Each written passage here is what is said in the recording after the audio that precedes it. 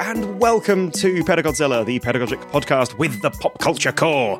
This week we are answering the question, how can applying UDL principles make you a better dungeon master? To answer that question, hello, I am your host, I'm Mike. Hello, I'm a learning designer at the Open University. I am imposter syndrome incarnate. I am jet lag made flesh. And also man with a bag of microphones. And joining me, as ever, we have my very capable co-host. Capable? Really? It took me 10 minutes to work out which microphone was the one that I got plugged in. That was more than 10 minutes. It was more than 10 minutes. I'm Mark Chards. I'm a guy with too many microphones and can't work out what's going on, and also happen to have a PhD in education. And we are joined by a very special guest today. You may remember him from a recording earlier in the year at Playful Learning, where he was keynoting, because he's fancy. And we have the winner of the most influential disabled person in the UK within the category of education award. It's Dr. Elliot Spaeth, and that may be the first time I've ever been called fancy in my life, because I'm really just a scruffy little puppy. But also, I specialize in helping people create inclusive learning environments with a particular focus on disability and neurodiversity. And that can include lecturing and consulting and just general chat, really. I really like that when I asked you earlier, catchy tagline. You're like, we have a scruffy little puppy. Love it. Let's just jump straight into the first part of the show where we break down our question, how can applying UDL principles make you a better dungeon master? Part 1. The question. Okay, so two components to our question, UDL and Dungeon Master. I guess by Dungeon Master, we're sort of talking about tabletop RPGs, and Dungeons and Dragons specifically. And it feels like the fun thing to do would be to talk about Dungeons and Dragons, otherwise known as D&D, first. So, folks, what is Dungeons and Dragons? I can't help out. I've never actually played Dungeons and Dragons. I think most of what I know comes from watching. I mean, I've seen people play it do it in movies, and that's about it, really. The kids do, but I haven't really got into that yet. This is going to be really interesting because I also have not played Dungeons and Dragons. Wait, what? You've not played D&D? No, I think it sounds boring. How the hell did we arrive at this question? Because roleplay and decision-making and assumptions are all very interesting and relevant parts of Dungeons and Dragons. But the actual process of sitting at a table for many hours, waiting for other people to take ages to decide what to do, sounds like torture to me. Okay, so shall I pick this up then for what Dungeons and Dragons is? Okay, so Dungeons and Dragons is a tabletop RPG, so it's something you play with your pals around a table or in a basement if you're that way inclined, rolling various sets of dice, inhabiting role-playing characters on an adventure, usually facilitated and curated by a dungeon master. You might, in a traditional setting, it's kind of set in a fantasy world, you might be an elf, a barbarian, an orc. It can be pretty much anything you want. Dungeons & Dragons is kind of like the most ubiquitous, or kind of like the classic one that all the movies and TV always go towards. But there's a million trillion other TTRPG systems out there. For example, things like Quest, which is fabulous, Pathfinder, those kinds of things. It's wonderful. The kind of the unifying thing with all of them is that you'll have a character who you inhabit. You are playing, communicating, acting as that person. And there'll be some sort of mechanism in the background which enables you to interact with the world through chance or kind of your own sort of deliberate decisions. But yeah, so D&D has in the last, I'd say 10 years, had a massive revival. It's, and I think actually kind of during the pandemic as well, a lot of people found it a really good outlet, particularly online D&D groups to meet and just kind of, socialize. And that's always been kind of one of the big elements of it is socializing, but also giving people an opportunity to step outside of themselves for a bit and, role play it, being a rogue, flitting around in the dark, doing steely things, stabbing a goblin in the back, that kind of stuff. So yeah, that's D&D. Does anybody have anything they want to add on D&D? One of the things that sort of I was looking at, which I kind of puts me off a bit, is the whole the dice rolling to generate numbers, and then depending on what numbers you get, then there's a particular, sort of response that happens. I mean, I kind of like the whole role play thing, but I like something else to take all that away from me, the whole maths thing. So this is why I tend to play a lot of role play games on consoles. but not play Dungeons and Dragons with other people. So I guess even if you're not familiar with Dungeons and Dragons itself in its purest form, you're still going to be familiar with the elements of it that crept into the rest of culture and gaming and literature and all that sort of stuff. Yeah, I think if you've played a video game, yeah. It's a bit wider than strict D&D, I guess, maybe. Yeah, no, I agree. I think it's a total like cultural thing, because if you've played a video game, odds are you have played, you've played a game with RPG elements. Heck, if you've played a football game, you have played a game with RPG elements, and a lot of those in game mechanics terms are influenced by the old tabletop RPGs. Almost every police procedural ever made, at least in the last sort of 10, 20 years, plus things like Buffy and stuff have done, like Dungeons and Dragons special. It's like it's on the checkbox of special episodes you do when you're like an American long-running show. You have like a D&D episode. The South Park one is absolutely brilliant. Oh, it's so good. And they actually shot that as a machinima, didn't they? So they actually had the characters moving around in a Dungeons and Dragons world and then recorded it off the screen rather than animate it in the regular way. Oh, seriously? Even more authentic. Yeah, so it was really good. I think what's interesting from what you're saying is essentially anything that is a scenario has a Dungeons and Dragons relation, in that in tabletop RPGs, Dungeons and Dragons, for example, we're saying, what would you do in this situation? What would you do in this scenario given this information? And that might be information about your own skill sets and about the environment. But what I think is particularly interesting about it is that dice rolling, for example, really makes it clear what the level of chance is that's involved to a certain perspective. But what isn't as obvious is that there's a much higher level of, I suppose, chance in it, which is entirely based on the benevolence or lack thereof of the dungeon master or the game master. And I think that's going to be something really interesting to draw on, which is that idea that you don't get to control your environment. This person does. And that is so often the case in the world.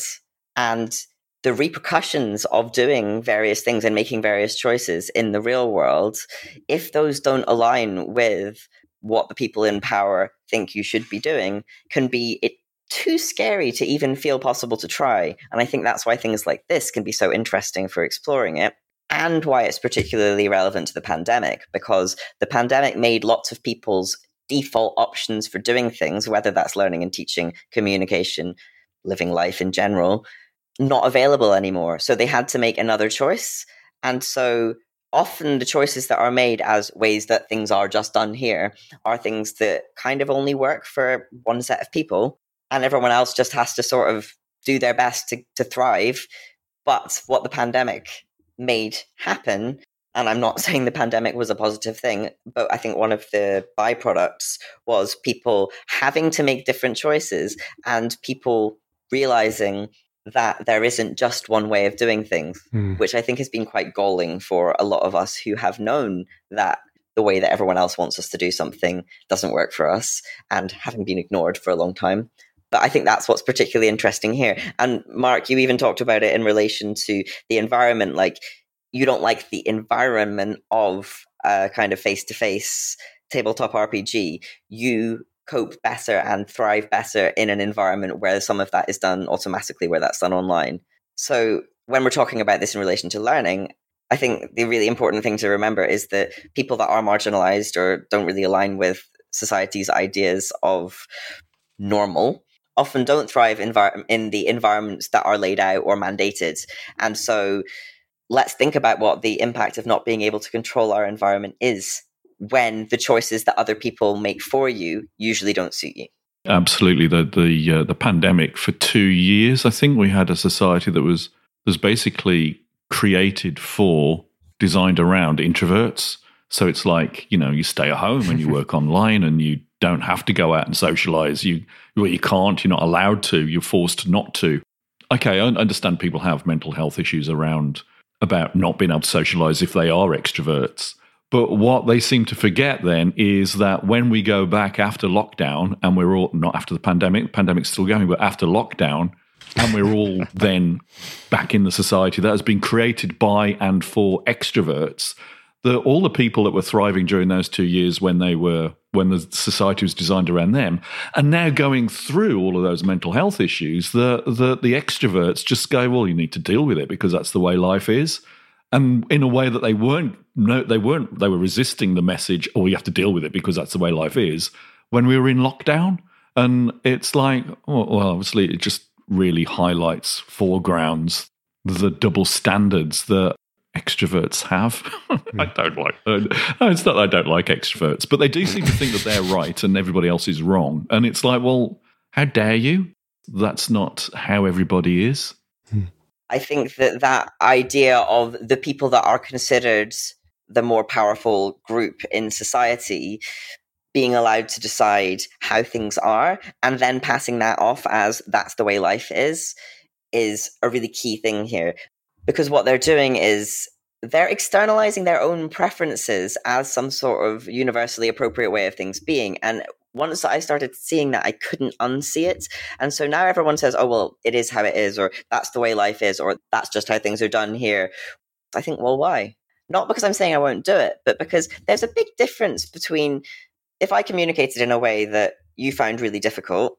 There's a big difference between you saying like, oh, I just really struggled to understand what you mean there. Would you mind like trying again or saying it this way? I'd be like, of course, yeah. Sorry, I hadn't thought about that impact. Whereas if you said, wow, Elliot, that's not really how people are meant to behave, or like, that's not really the way to communicate, I'd be like, well, you've said that I've done something inherently wrong.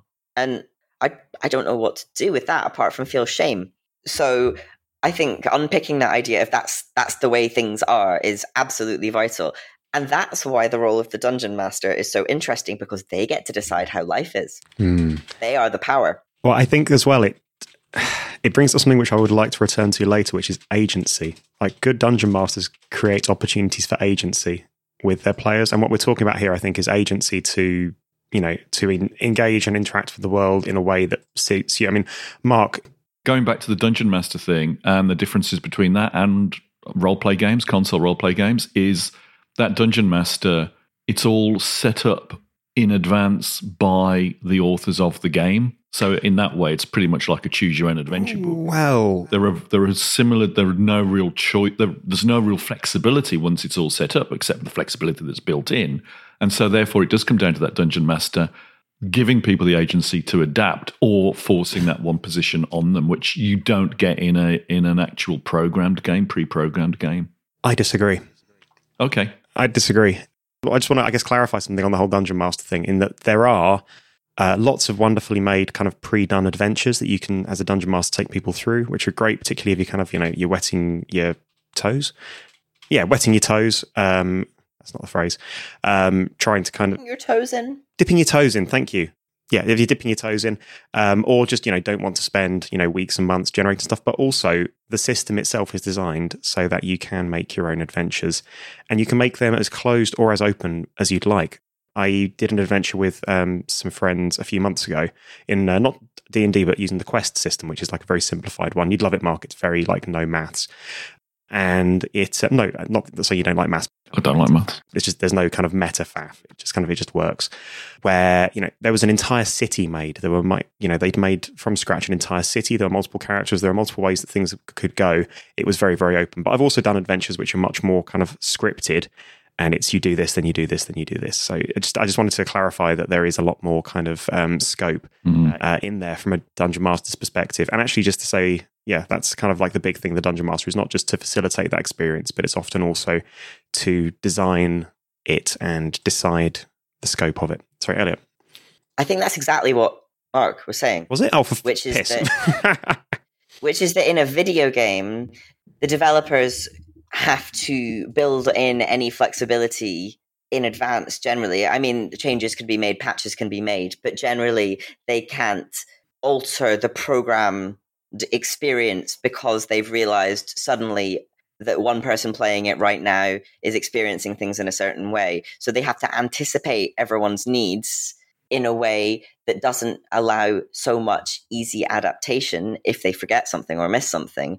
Whereas with a dungeon master, they can design things in advance with an idea of how they think people will probably respond to things and what might help people thrive, But if they realize in the moment that that is actually not impacting things the way that they thought it would, or having an unexpected effect, they have much more scope to pause and make an adaptation, to tweak things, to make it work, to be more effective in a way that can't happen in real time, usually with video games. Yeah, I agree. Was that what you were saying, Mark? I wasn't listening to me either. I'm glad one of the three of us was listening to what I was saying. No, I think it was what I was saying, yeah. But I think that it comes with an additional issue, because in relation to learning and teaching, that Dungeon Master is complicated because there are a lot of systemic issues. But one example of the Dungeon Master is the lecturer, for example.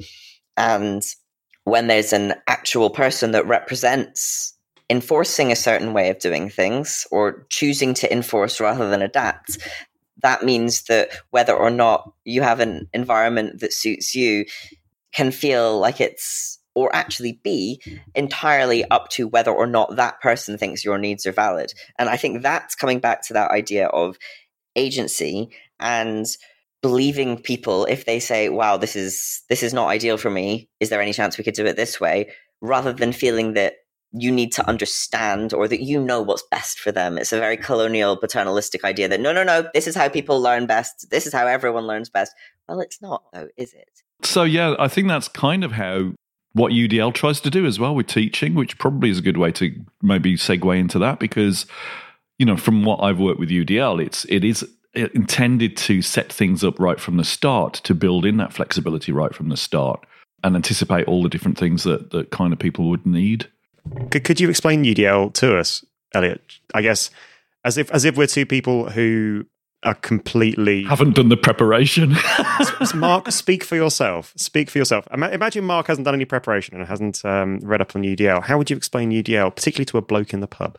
So I think it's important, probably somewhere relatively near the beginning, for us to reinforce that UDL stands for Universal Design for Learning.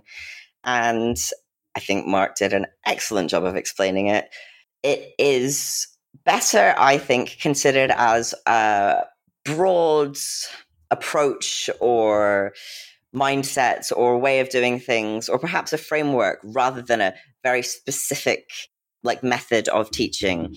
And it's based on the idea of trying to build in flexibility from the outset.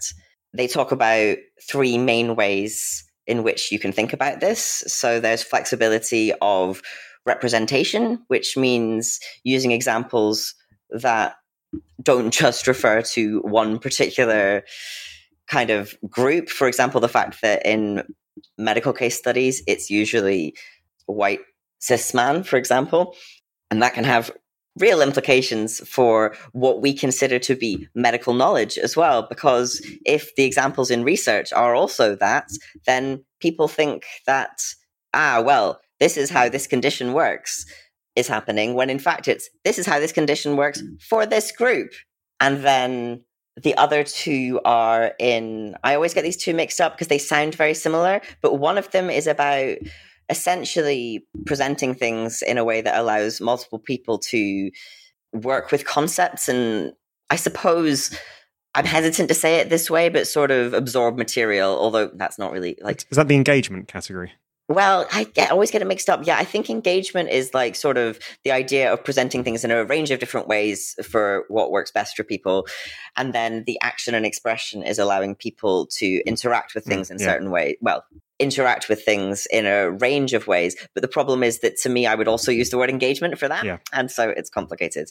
I think the thing that can be really difficult about UDL is that essentially it's really, to me, UDL means embracing uncertainty and embracing the unknown, and the fact that people are probably going to experience things in ways that you haven't predicted. And if that happens, it doesn't mean that you're a bad teacher or a bad person. It means that you didn't know, and hopefully now you do, and you can factor that in and try and figure out what to do. But some examples of using UDL in a learning and teaching situation might be things like providing different ways for people to contribute to conversations. So, for example, if we were doing it on an online video conferencing tool like Zoom, saying that people can contribute by using their microphone or by typing something in the chat. or maybe giving a place where people can put their thoughts anonymously. It's really about removing barriers to people being able to thrive in a context. And to me, the hardest part about it is that we can't possibly know how everyone is going to experience something. But to me, the key is to be open to learning about how different people might experience things, because often the way that we set up things doesn't even allow space for that conversation to happen, because there's only one way. And if you can't do it that way, there's this assumption that maybe you shouldn't really be here. As somebody who does learning design at the Open University, we're like an extreme case of UDL difficulty in some regards, because if you're delivering kind of like live lectures, live teaching to, an alive student body directly in front of you, as an educator, you do have kind of a bit of agency, responsiveness. You can react to what's in front of you, and you can change and adapt and open up your teaching, because it's, you can have a little bit more confidence that you can adjust things on the fly for the people who are in front of you, and you can maybe offer a little bit more choice because you can respond to it.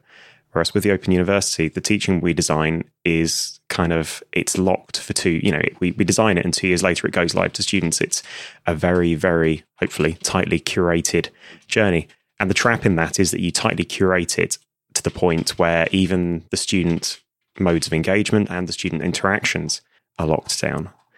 And it's something that's been really, I think there's been a big discussion, and something that people are really focusing on the last couple of years, I think, but is essentially UDL by another name. It's having that incredibly well curated and put together journey, while at the same time giving multimodal means of engagement. It's giving people lots of different ways, not just to interact, but also to do their assessments and things. It's to make sure that everybody's feeling represented.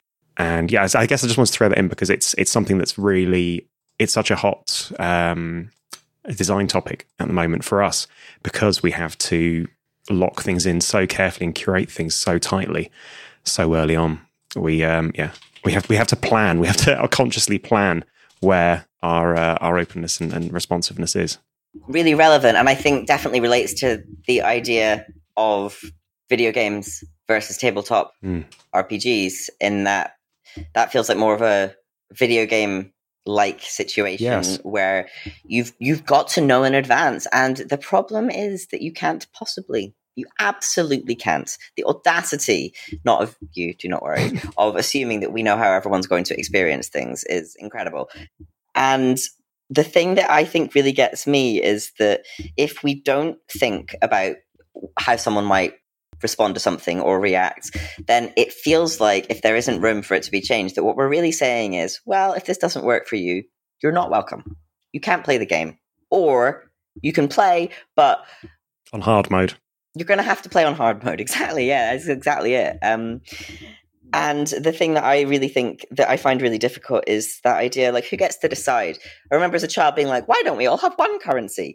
And somebody was like, well, who would get to pick which the dominant currency was? And I'd be like, my one. And they're like, yes, I think everyone might think that. I think that to me is pervasive about all of this. And that's why the dungeon master analogy is so interesting, because when that person is existing, then they, in some cases, they get to decide, essentially, do I want to create a welcoming environment for this person, or would I rather not? The flip side of this is that approach where people say, you can do whatever you like, without mentioning a kind of norm, in that the amount of times I've heard someone say, well, I said they could pick their own essay question, but they don't like it. They just want to be told what to do. And I think what's really interesting here is that it's usually because the person, whoever's in charge or marking or whatever, does have an idea in their head of what would be okay and what wouldn't be okay, but they don't realize that there's so many options that someone could do that wouldn't meet that idea. I like to think it's like the equivalent of there being a massive field and there being so many different ways to cross it, and me saying, right, okay, so I can cross this field, how do I cross it? And people are like, oh, any path, like however you want, just whatever works for you, that'll be fine. And then me crossing it and then be like, well, not there, obviously. And I'm like, what? And it's because they can't see the whole field, or they can see one clear route and nothing else. And so quite a lot of times people come to me and say, well, people just don't want choice. Or I say that like people want to know what's okay and what isn't. And I tell them everything's okay. Is it though? Because if I said abusive things to you, that wouldn't be okay, would it? There are definitely things that aren't okay. And I think that that's almost the hardest part, is trying to be able to be explicit about what is needed without restricting people. Intended learning outcomes, I think, is really key. And it's what I talk about in my work as well. I designed something with more flexible assessment recently. And people kind of said, well, how will you know what is the correct format? What would be an okay format? And at my point, it would need to be able to allow them to demonstrate those learning outcomes. And I think that comes to scaffolding. Scaffolding being the idea that if we've given people choice, unless we can help them figure out which choice might be right for them, are we really giving them choice, or are we throwing them to the lion's den? So choice in assessment. So there's this big tension I've always felt between choice and assessment. And on the one hand, it's kind of, the conventional wisdom is you need to give people what they need in order to succeed. And then it's almost like a spectrum where on the opposite side you have agency, and they're almost pulling in different directions. As in giving people lots of different options and ways to do things, but on the other hand, kind of giving them a really kind of well-guided thing, and rather than providing kind of like a roadmap, as it were, for every conceivable route, and they're sort of pulling in two different directions.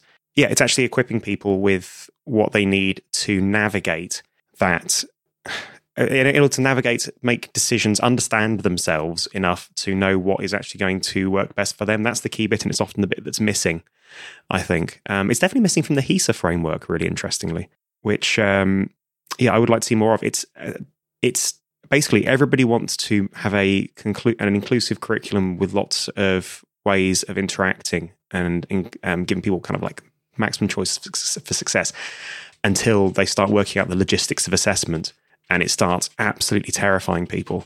And that's suddenly where you start thinking, well, actually, maybe we need to move away from this traditional view of assessment and start focusing back on the learning outcomes, which is where I think Elliot was kind of sort of just hopping off there.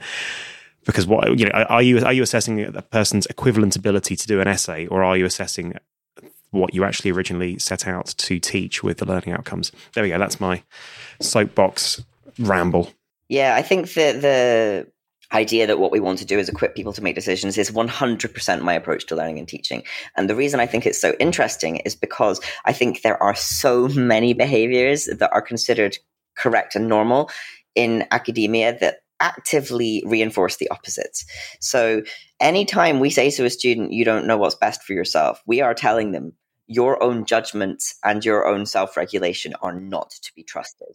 And I'm not talking about that kind of constructivist approach where the idea is helping people think through things and kind of helping guide them towards different ways of thinking.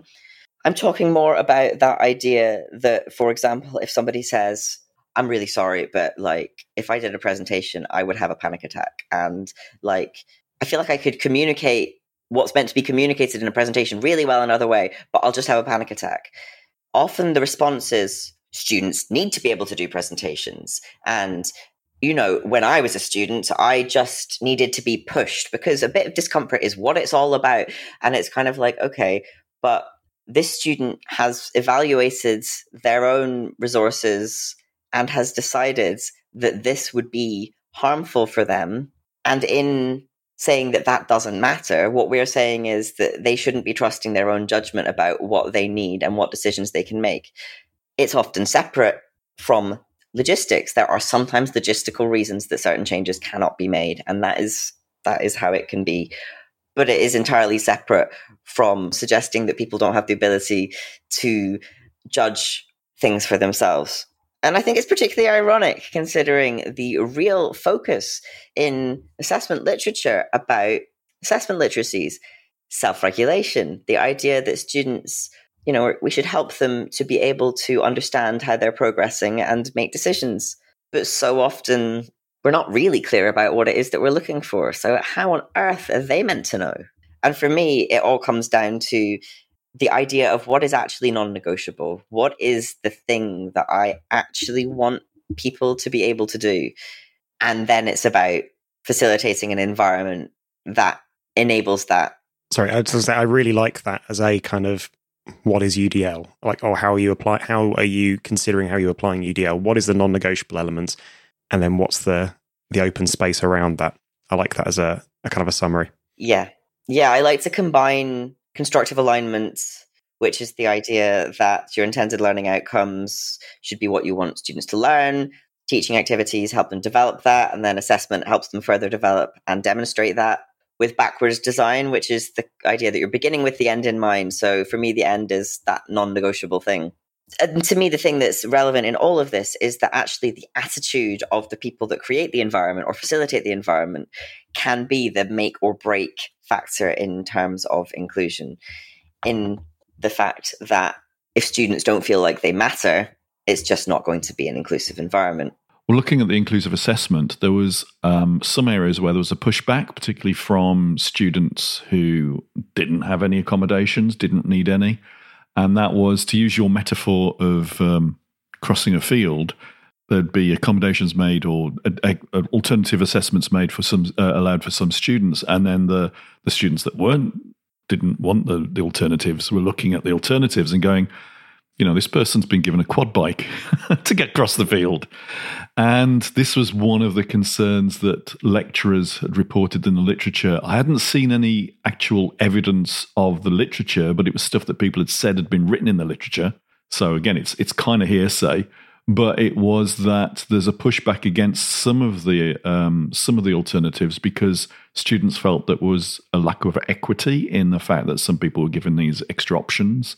So I'm wondering what our argument is against that as a pushback. I think the best place to start with it is with that metaphor of a level playing field, in that I think people think that the way things currently are is a level playing field, and some people have something that means that it's harder for them to use that playing field or like to get to the playing field, and reasonable adjustments can kind of fix that. But otherwise, it's kind of fair. And honestly, like if you can't succeed on that playing field, then maybe you just shouldn't be there. Whereas focusing on what the non-negotiable element is, so say it's speed, say that it's a race between all of the animals. We want to see what animal is the fastest, but we do it on land. Well, that means that fish can't even participate, but that's not because they aren't fast. It's because the environment isn't allowing them to demonstrate their fastness. And so I remember once somebody talking about my reasonable adjustments as a little bit extra, and I wrote a little poem about this in a freely available book on ableism in academia, edited by Nicole Brown and Jennifer Lee. But what I say in it is it's not extra, it's what I need to cope in this environment that was not built for me.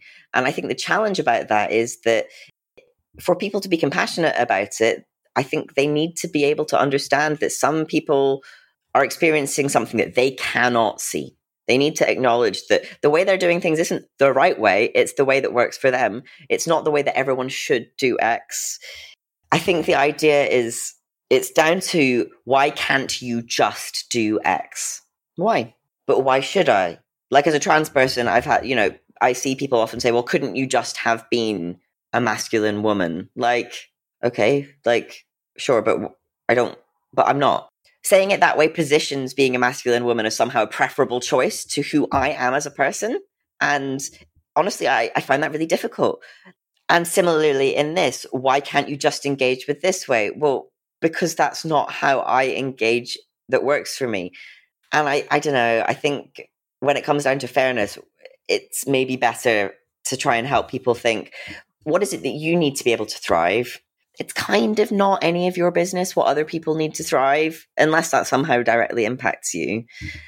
But I think because we're so much brought up that we don't get to attend to our needs, we don't get to decide what works for us, we just have to somehow contort ourselves to fit in this world that might not have been built for us, that we can be really judgmental of people that aren't able to contort themselves or don't want to harm themselves by contorting themselves. And if you've never had to contort yourself to fit into that space, then you're like, what is everyone else's problem? And that's where compassion, even if you don't understand, is the core principle. Damn, that is the nub. I'm just conscious of the time. I feel like we should probably move on to the second part, but is there anything else we want to say on UDL for now? I can provide information about an article that does a good review of other papers that explore UDL. if that's something that people would like to read more about. That'll be available in the show notes. Please email me that link. You're going to need to remind me. Come on now. Between us, it will never happen, but there we go. This will work. That's right. The three of us, one of us has got a good chance of remembering that it was going to happen. No, I feel all the best podcast partnerships are made of one organised person and one not organised person, and we've somehow managed to cobble through on two unorganised people. Okay, so I'm just going to drag us into the second part of the show, but just to, I guess, re-summarise what UDL is, just to take us into that. So UDL, Universal Design for Learning, it's a framework for considering how your teaching can enable people, as many people as possible, to succeed by providing multiple means of representation. So making sure that it's not just your traditional contexts and types of people represented in your teaching, but people for a broader spread, everybody represented. Providing multiple means of engagement, so multiple means for people to actually, I say consume, but assimilate your teaching, sort of multimodal methods of communication. And finally, by providing multi-means of action and expression, so into them actually to interact with, to engage actively with your teaching. And all of that ultimately towards the achievement of a non-negotiable ultimate outcome, the actual goal of your teaching, the outcome of your teaching. Part 2. The answer. Okay, so listeners, quick behind the scenes. We've just taken a quick break because we realised that we were actually asking the wrong question. So the original question for this episode when we started recording was, how can applying UDL principles make you a better dungeon master? And since then, we've had a bit of a chat, gotten to the second part of the show and realised that the question that we're actually answering, or should be answering, is what can Dungeons & Dragons teach us about UDL? Which, as you'll guess, is a slightly different focus. Because Elliot pointed out, this is actually us authentically adapting as we go to suiting our Dewberry, our ultimate outcome, which was to teach you about UDL and why it's cool, make your teaching cooler, because you're awesome. Did I get that right? Absolutely. Right, so part 2 of the show. Let's answer our question, what can Dungeons & Dragons teach us about UDL?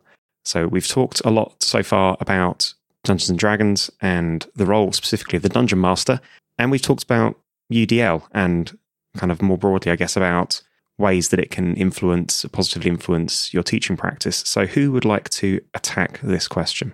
I would like to put a hypothetical scenario to you. This is a Dungeons & Dragons style scenario with, I think, some UDL links. So your Dungeon Master presents you with a locked door. Hello, post-production Mark here. At this point, Elliot, Mike and I tried to improv a locked door scenario, and we didn't do very well at it, so Mike went away, got ChatGPT to write a little skit for us, and then Elliot was going to play the warrior in the skit, I was going to play the wizard, and Mike was going to be the dungeon master. However, the three of us couldn't get together in time to do this recording, and as Elliot and I were both at a conference together, we recruited the conference organizer to chip in and perform the role of dungeon master. So that's what you're going to hear in the in the next little bit coming up. All right, your party have successfully navigated through the treacherous labyrinth, vanquished fearsome creatures, and now stand before a mysterious locked door. Fear not, my friends. I shall summon the powers of magic to unlock this door. That's weird. That's not working. That's it. You can't unlock a simple door. Magic isn't as easy as it looks, you know. Besides, I specialised in fireballs, not locksmithery. Well, it seems you're facing a bit of a conundrum. You see, the door can only be unlocked by a skilled rogue. You could have mentioned that before we started this adventure. What can I say? I thought one of you might have chosen a rogue class. Oh yes, because picking locks is such a popular career choice for adventurers. Is there no other way to unlock the door? Can we smash it down? Nope. Only a rogue can unlock it. It's the only option. I have an idea. I shall cast a spell to summon a rogue. You can do that. Of course. Watch and learn. I'm sorry, but summoning a rogue isn't a thing, my friend. Alright, enough is enough. I'm going to the tavern for a drink. Me too. Well, it seems our adventurers have hit a bit of a snag. Let's hope they find a locksmith before their next gaming session. Yeah, I think the point that you said in the sketch that what was really most important was, no, you need to be a rogue for this. And like, I think the idea of making it the other people's problems, like, well, I don't know why you would try and do D&D without a rogue. Like, that's ridiculous. Like, there's a barrier. It's an arbitrary barrier. And you're saying that because of that barrier, we are somehow unwelcome, even though the barrier is only there because of you being evil villain. So the skit was not a good example of UDL. What can good dungeon mastering and good Dungeons and Dragonsing teach us about UDL? I think the key thing is that the dungeon master or the lecturer has a huge amount of control over whether other people are going to be able to thrive. And as Spider-Man says, with great power comes great responsibility. It was his Uncle Ben who said that, but it doesn't matter. Oh my God, that's so embarrassing. No, we can't get that wrong. So Elliot, I'm so sorry. There is so much being trimmed from this episode, and yet that's staying in. That's Okay, so I just would like to say for the record that I have now been made aware that that was an incorrect statement, but as a tribute to the concept that it is okay to be wrong and that we can learn from things, we're going to be keeping that in. And apparently that's the reason, not that Mike just finds it hilarious. I've got a real blundy-minded streak to me. What can I say? Oh no, sorry, I'm a comic book nerd. I love when Mark's like, actually, I think you'll find that Tony Stark had a palladium thing in his reactor. Yeah, but Twitter's now going to be just like, oh my goodness, that guy can't even get his Spider-Man references right. I'm going to lose all my followers. Street cred. So going back to our skit, going back to our question, yeah. What was that dungeon master doing wrong, and how would they have incorporated more UDL principles into the way that they were playing, being their mastering, their dungeoning? I think that the key, ironically, given that it was a lock, would be to consider what the most important ingredient or what the goal was for those adventurers, and then to allow flexibility about how it was achieved. So, for example, I think there's lots of situations where people think students need to be able to, and it's the equivalent of, pick this lock. Whereas what really is necessary is for them to be able to get past the door. So people often say, well, students need to be able to develop communication skills, but they interpret that very narrowly as students have to be able to do a very specific type of presentation or work in a very artificial group work setting. And being so restrictive might actually be preventing them from doing your actual overall goal, which would be developing communication skills or getting past the door. So as a flame mage, I could just burn down that wood, for example, or could probably have smashed it.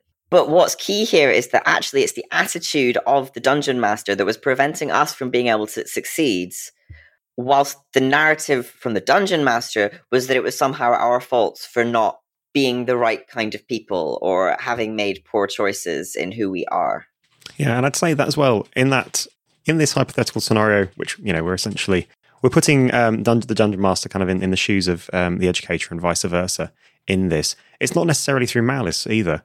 It's more through, well, in the case of our dungeon master, they're working off of a heavily scripted adventure. And from what they can see, the way to go through this door is to pick the lock, and they can see no other way around it. And there's a bit of open-mindedness and improvisation. It's kind of scary going off-piste. I think a lot of people end up sticking to, A, what they know, but also B, the hard, definitive, planned-out line, because it's easier, but also maybe they're not comfortable moving outside of those lines. And we talked earlier about feedback and situations where people can comfortably fail. In fact, I think we've possibly missed a whole trick here, actually, in talking about some of the great stuff that Dungeons & Dragons does in creating scenarios and environments where people can comfortably fail. But I think that goes both ways. I think it's also, as an educator, you need to be in an environment where you can fuck up, where you can go, Jesus, actually, you know what? The book says you can do this, but I don't, there's no other way for you to proceed. It seems daft that you shouldn't be able to. Yeah, you can absolutely, you can absolutely set fire to this. I was wrong. It's being able to sit there and stand there and say, yeah, I was wrong. I need to adapt my behavior, and to feel comfortable doing that. That's why I think it's always worth considering to be a two-way street. I think you picked on something that's key there, which is that this is part of the issue I see with people trying to incorporate you when you approach them with UDL. They're not even at the stage of them deciding to incorporate it, but the initial reaction isn't often, like they're right and I'm wrong. Sometimes it's, this would leave me vulnerable and this makes me feel uncomfortable because I'm now outside of what I know how to mark a 2,000-word essay. I don't know how to mark a 15-minute video. I don't know how to make these accommodations and still feel like I'm in control. And I think that's part of the learning process, is to not feel like you have to be in control and get everything right. And actually just trying and not necessarily getting it absolutely right the first time is fine, as long as you're trying. So I think that's an essential part of looking at this process, is that it's quite scary, and I think we need to find people to make people feel a bit less scared by not feeling exposed, or being exposed and not being so worried about it. It's about maybe being a bit more playful and having a safer environment for our educators as well. Well, that's the thing, safer environment for the educators. I think there's so much set up at the moment which is metrics driven. I think there's a huge amount of pressure on educators now to align to this framework to get excellent. I think there are a lot more structures in place designed to make people feel like they are failing, which fundamentally run counter to this. I think a lot of universities preach a broader, more open approach to education than they in fact practice and create with their own educators, with their own staff. Yeah, I think that aligns with the concept of a values gap, which I think is often the case between practice and stated values. I think the idea of a safe environment for educators is really key. And I think it's particularly difficult because we are in an environment in higher education where it feels like there's a million ways to fail and no clear way to actually succeed. The other thing that's really difficult is that it can feel so exhausting. I think the key is actually to start to think of our own needs and students' needs as valid and our own preferences as valid. That doesn't mean we get to always do the thing that we would like best. But I think a lot of harm comes from feeling the need to say that things just need to be done a certain way because that's correct, rather than talking about actually what we would prefer and what might work for us. And I at least feel that within society, I'm continually pushing against the idea that really my needs don't matter and it's somehow shameful for me to be going about things in this way, and that really I should just be aligning with this societal vision for how one should be. And so for me, I think maybe the most interesting thing is how we can emotionally support educators to be able to think about their own needs, their own goals, their own values, and to feel okay with creating a flexible environment that might help students thrive, even if they don't know or understand why students might need things a certain way. As always, I wish I had a sound effect for nodding, because just saying yes seems like it doesn't carry quite the same weight. Emphatic nod. Mark, you look like you want to say something. I mean, in the case of that, there's the sketch we had, then I guess most dungeon masters would, when we're seeing that group who's trying to get through the door doesn't comprise a rogue, then they would be adaptive and they would, like, on the fly think of alternative ways. And I guess that's the answer to the question is, be like a dungeon master, look at who your actual cohort are. Maybe they might have the right class to get through what you want to do, but look at what they are trying to do and see which one of those is achieving the outcome in an alternative way and adjust to that on the fly. It can be done. You might want to define the D&D/RPG meaning of the word class. Otherwise, might be coming across as more of a socioeconomic point than intended. I think the other thing to add to that, which is really important, is not to assume that just because it doesn't look like you've got a rogue, that people don't have lockpicking abilities. So, for example, it could be that I was excellent with a lockpick, and if I'd had a dungeon master that said, no, none of you will be unpicking the lock because I know that you can't do that, which I think can often happen to people who are disabled or autistic, as I am. Oh, no, well, we know that you wouldn't be able to do that. So it's about creating an environment where people might do it, the way that you expect, or it might be something different, as Mark said. Oh, a classic example of that is, well, if you've got dyslexia, you can do the video instead. It's like, no, that's not the right way to phrase it at all.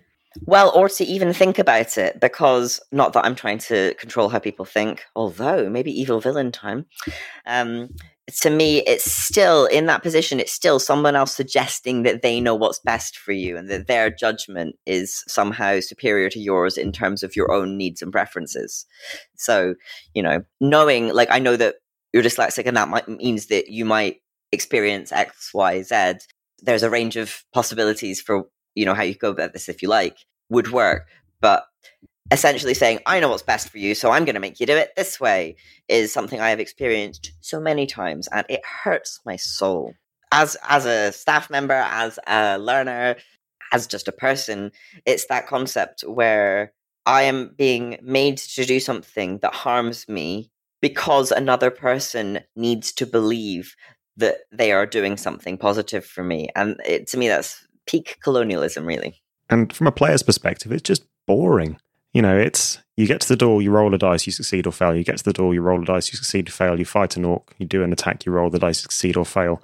Half, if not all of the fun in D&D is inhabiting this separate world and being able to impact it with your decisions and your actions.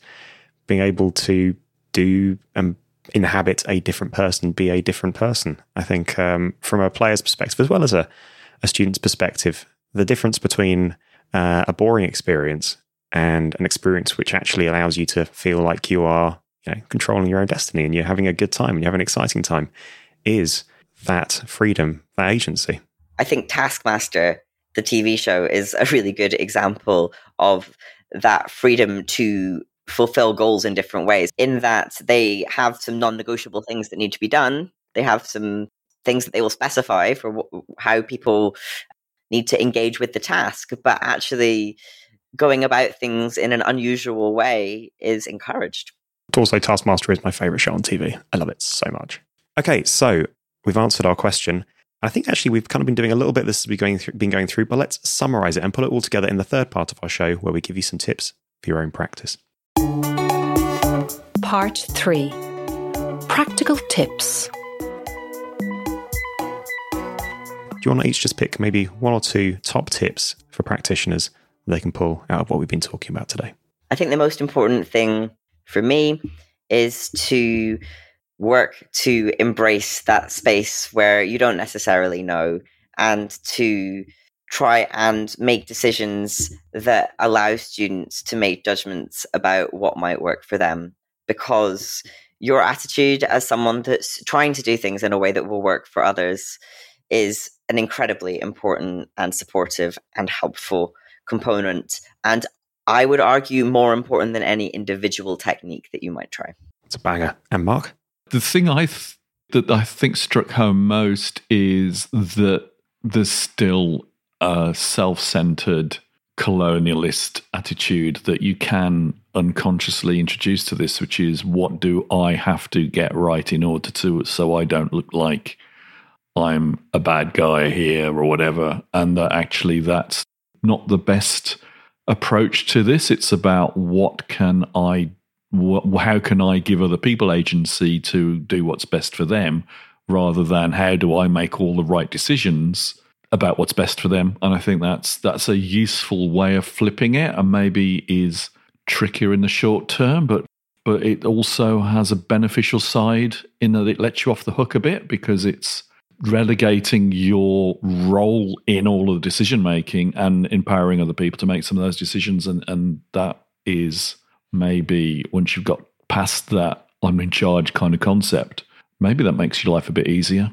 It's also hard in that it also involves acknowledging the harm that you can cause without meaning to, even with good intentions. I think that's really relevant because it might feel like somehow it's worse and scarier and like you're doing it wrong, to embrace that uncertainty a little bit and to help students make decisions that work for them. But actually, it can be so much more supportive and positively impactful than the incredible harm that can be done by well-intentioned people telling others that they know what's best for them. I think mine is just a way of framing the whole thing, to be honest, which has come up during this thing. Elliot, you might have coined it originally, and it's made it a lot clearer for me. So in design, just being aware of what your non-negotiable outcomes are, what kind of your concrete, immutable core is, the objective that you're ultimately trying to get to, and then being able to consider the UDL approach around that. So there's many different ways towards your outcome, and it doesn't need to be a set path. Elliot, thank you so very much for joining us for this. Where can people find you online? Do you have anything you want to plug? Yep, they can find me on Twitter at Elliot Spaeth. The spelling for that will be in the show notes, or on my website, which is chronicallyelliot.com. Again, the spelling of my name is 2 L's and 2 T's and will be in the show notes. And if anyone would like to have a conversation about working together to make your learning and teaching more inclusive, then please get in touch. Nice one. Cool. Well, Elliot, thank you so very much for joining us. And I think we're going to have you on again sometime point in the near future for a Discworld episode with Liz Ellis. I spoke to Liz the other day and she was very excited about it. Yeah, I was speaking to Liz on the phone last night, so yes. Gosh, she's a well-connected person, is our Liz, isn't she? She's great. It's almost like we all met at the same conference. Okay, then, in which case I'm going to wrap the show up. Thank you so very much for listening. You can subscribe to us on all of your favourite apps, feeds, iTunes, and at our website, pedagodzilla.com. You can also follow us and get in touch via Twitter. I'm at Pedagodzilla. I'm at Mark Childs.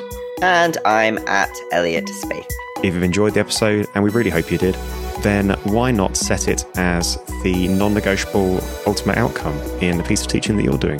What is that outcome here, you ask? Why, it's just memorizing our URL and then going out into the streets and just painting it over everything you can find, absolutely everything.